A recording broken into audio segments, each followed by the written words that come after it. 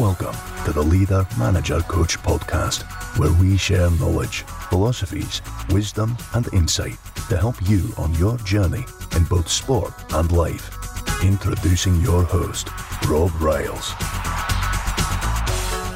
Hello and welcome to the Leader, Manager, Coach podcast. Welcome along. It's Rob Riles welcoming you very warmly to another edition. Now, in today's edition, I'm going to talk about a book that I read a little while ago, a few months ago, in fact.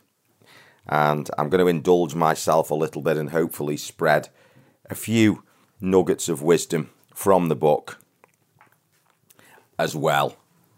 So, as you know, that's the idea of Leader, Manager, Coach. It's wisdom, it's insights, it's knowledge, it's information, it's a stimulation and a facilitation of your own journey. So I hope you get something out of this. The book I'm talking about is entitled Terry Mack. Now, if you don't know who Terry Mack is, you're probably a lot younger than me. And you maybe have your interests outside the English game. So you can be totally forgiven for not knowing who Terry Mack is. But if you are an English football follower certainly in the UK, you will know who Terry Mack is if you are of a certain age. Now, whether or not you know who Terry Mack is, there are learnings from his life. Number one, first of all, he was a wonderful footballer. Liverpudlian through and through. I believe he was a Kirby lad. And if you look him up on YouTube or you look him up on your favourite video channel, you will see some iconic moments from Terry Mack's career. He was a wonderful player. And who can forget that goal where he chipped the ball into the net over the goalkeeper after selling the defender a dummy? It is just sublime. And that was just one moment. Terry Mack was a player. He was also a wonderful backroom staff member. And in his book, he talks about the tale of two cities. And I'm not talking about Charles Dickens's famous novel. I'm talking about Liverpool and Newcastle. I had a friend of mine who said, he was a Scouser, he was a Liverpool lad. And he said, I love Geordies, they're just the same as us. Just like the Glaswegians. And look, I don't know if he's right, but Liverpool and Newcastle, for want of sidestepping an argument, are two undeniably great footballing cities. And Terry Mack is part of the fabric of both of those cities and those clubs. And if you look up his biography, you'll soon find out. But why am I talking about Terry Mack? Well, his book, his autobiography, is called Living for the Moment, and I think it's aptly titled Living for the Moment. And everybody knows him as Terry Mack. And I enjoyed reading it. It's a simple read, and that's not a denigration of the writing. It's a story of his life written by Terry. Not sure if he had a ghostwriter, but it tells a story of his life very, very well. And there are numerous lessons in it that I'd really love to share. Now, Terry had what you'd call a classic working class upbringing. And he describes it in beautiful detail. He was a product of a working class family, classic, archetypical, mum at home, dad out at work all hours, council property, living in the streets, kicking a football, playing football whenever he could, and moving out into a newly built second council property at a certain age, but living that classic working class lifestyle. Now, is there anything amazing about that? Well, it depends on your perspective. But the first thing that I want to say is, having worked in the game, and having come across hundreds and probably in the thousands of individuals. Number one, no matter where you are, don't let your upbringing determine the outcome of your life. And how many stories do you hear? And sometimes it does become a bit repetitive, I know, and I'm not intending to do that, of, poor, impoverished child makes good. Am I saying that about Terry? No. He freely admits that he didn't go without food, didn't go without a roof over his head, and didn't go without loving parents. So in the grand scheme of things, no.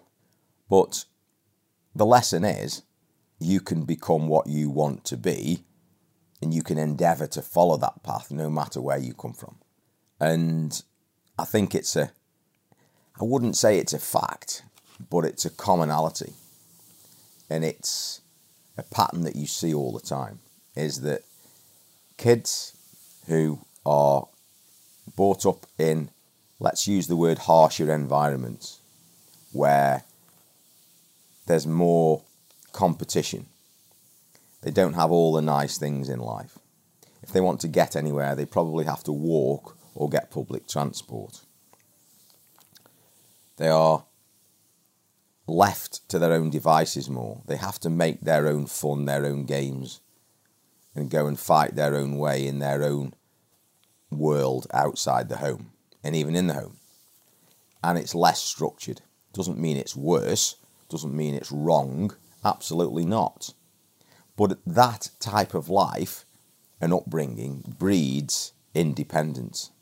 It breeds a stoicism and a toughness and an understanding of the way that the world works, because the world does work like that, because it's damned competitive, tough, hard, and to get anywhere, to get a seat at the top table and to achieve something when there's another 1,000 people trying to achieve it, you've got to compete. You've got to be determined. You've got to show conation. You've got to stick at it. You've got to be willing to fight. You've got to show some assertiveness. And that kind of lifestyle and upbringing that Terry went through, I think, brings that out. Now, if you didn't have that type of lifestyle and you were a comfortable, and I'll use the word middle class kid, you've probably had to develop those skills in other ways. So if you're a coach and you're dealing with people from different demographic backgrounds, it's a good piece of advice to bear all this kind of thing in mind. Now, Terry was a very happy-go-lucky guy. That's what came across in his persona via the media. I can't say I know him because I never met him. That's what people say about him, and that's what he portrays in his autobiography. But his life was not tragedy-free. He had a brother who was, in Terry's words, severely mentally and physically disabled, that lived and had to be cared for in an institutional environment because he couldn't be cared for at home. And Terry expresses a fair degree of regret in his story and guilt about the fact that he was this physically gifted, free, independent child who lived, in inverted commas, a normal life. And yet he had a brother who was confined basically to a bed, maybe a wheelchair, I don't know, who was totally dependent and never lived the kind of physically or mentally, possibly, fulfilling life that Terry did. And he said that he intimates in the book that he feels guilty about that, and he regrets that he never really understood the depth of it when he was younger, and he never really saw his brother that much. So what's the story and learning from that? Well, it's you're going to have tragedy in your life. Face up to it. If you've got a problem in your life, welcome to the world. Because you're going to have one. And you have to deal with it in your own way. It's part of your journey. You can't sidestep it, because if you do, it's like running away from a shadow. It follows you everywhere. The greatest freedom that you will ever get is facing your biggest fears and dealing with the things that irk you the most. And Terry really addresses that. So the lesson is, don't run away from the things that bother you, even if it's a mental dealing with them. Put them in a box, sort them out, and move on. On the same theme of challenges, later in his life, after his football and coaching careers, Terry suffered what's known as a CVA, a cerebrovascular accident, or a stroke. And as he said, he was very lucky, and he made a relatively good recovery. But it underlined for Terry, and so it should for all of us, to make every day count. I'm doing this podcast today. It's a Saturday morning. Doing these podcasts isn't always easy. There's always a reason I could do something else, because I have to prepare, I have to set the equipment up, and I have to focus and concentrate, because I want to give you the very best of what I've got. And it's like going to work. There's always a reason that you can do something else that's easier, that's less mental effort, probably less physical effort. But I do them. I make myself do them. And I get the joy out of them, and hopefully so do you. But you have to make every day count. And you have to do things on a consistent, persistent basis. Because once again, it's that, isn't it? It's the 1,000 little efforts over a 3 or 4 year period that get you the result. It's not the one sitting down, practice for an hour, a golden hour that you practice and you suddenly become amazing at a technique that somebody spots you in a game, and then the rest of your life is history. No. And it's not that 1 hour that you sit down and tweak your CV that gets you the most amazing job you ever dreamed of. No, it's the 350 days in a year that you do a little tiny act consistently towards your goal that over a 3 or 4 year period adds up to something that makes you consistently a different person than you were 3 years ago. It's those everyday moments. Terry, by his own admission, loved to drink. Now, I'm not making any allegations about or any moral presuppositions here. Alcohol is a choice that everybody makes. But one thing that Terry describes in great detail is the social animal that he was, and from a very young age, how he indulged in using alcohol. And I think he understands from reading the book that he was lucky at times, because especially in the early days, he got into alcohol quite early as a young player, and he was kind of a little bit too footloose and fancy free. And I think, reading between the lines, that he considers that it would have been quite easy for him to go off the rails and miss the boat. So, look, take the lesson from what it is, and particularly as a young player.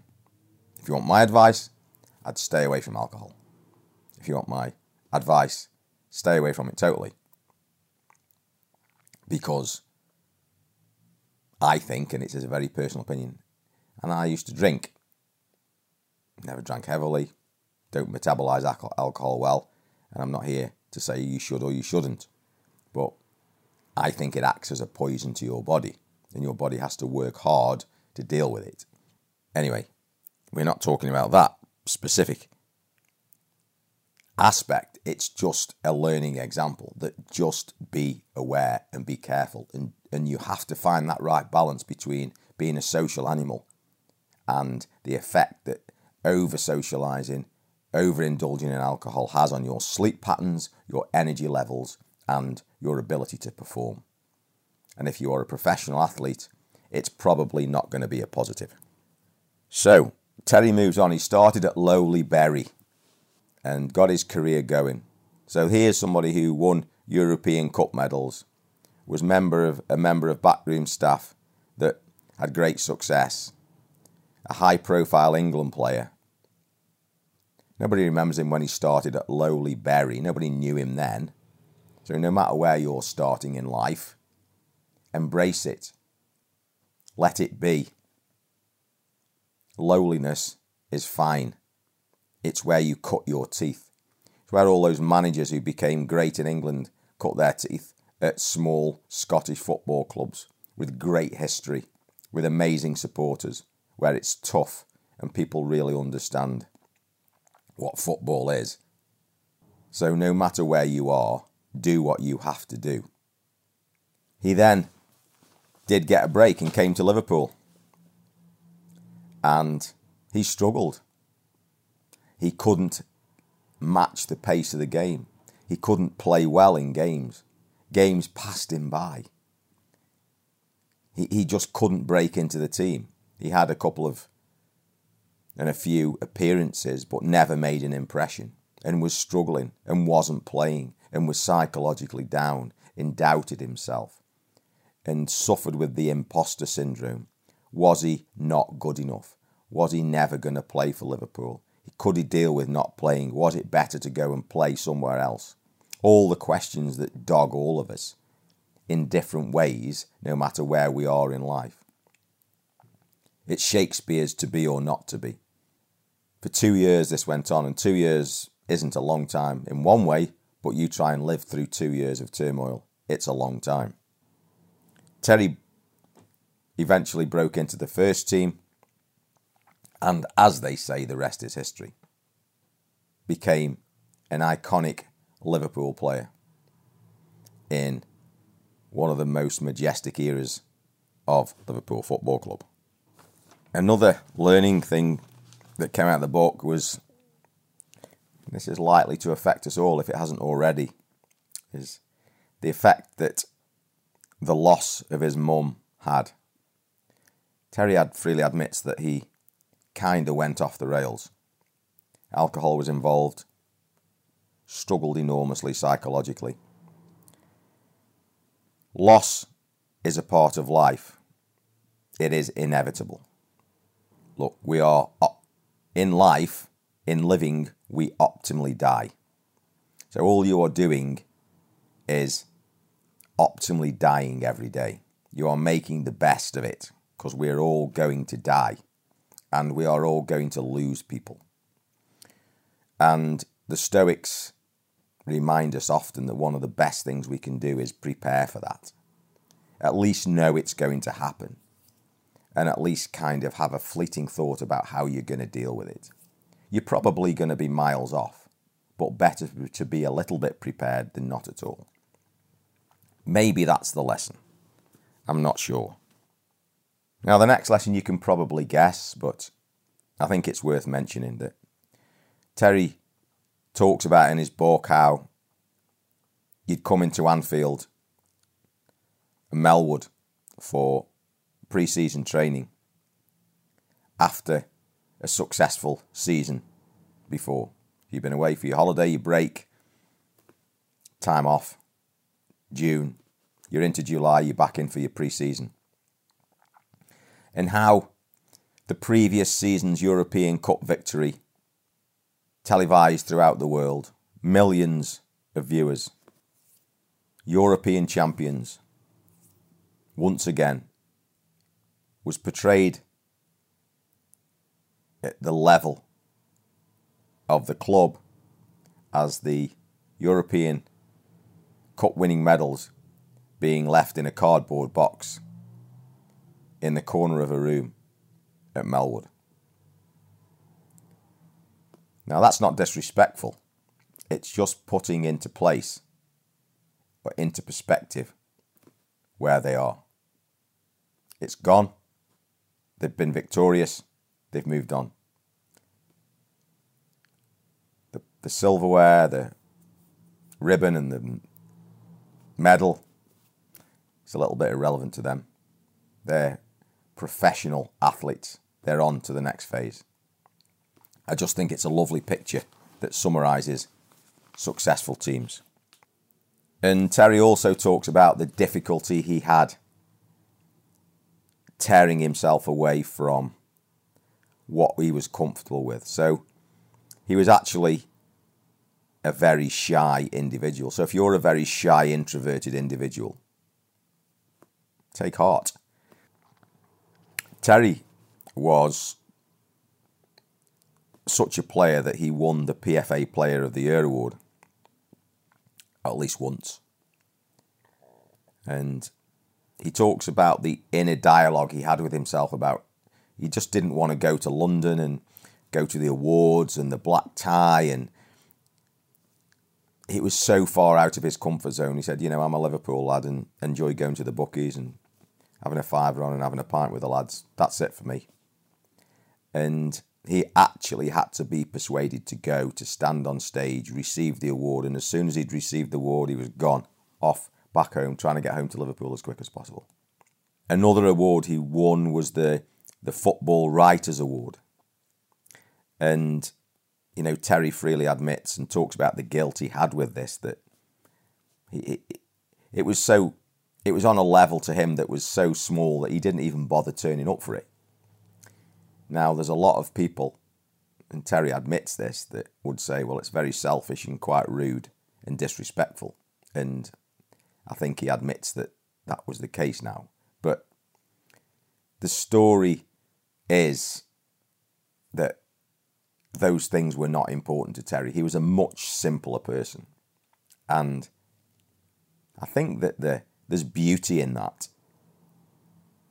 And you have to find your own way through it. But there's ways of turning things down, and there's ways of saying no.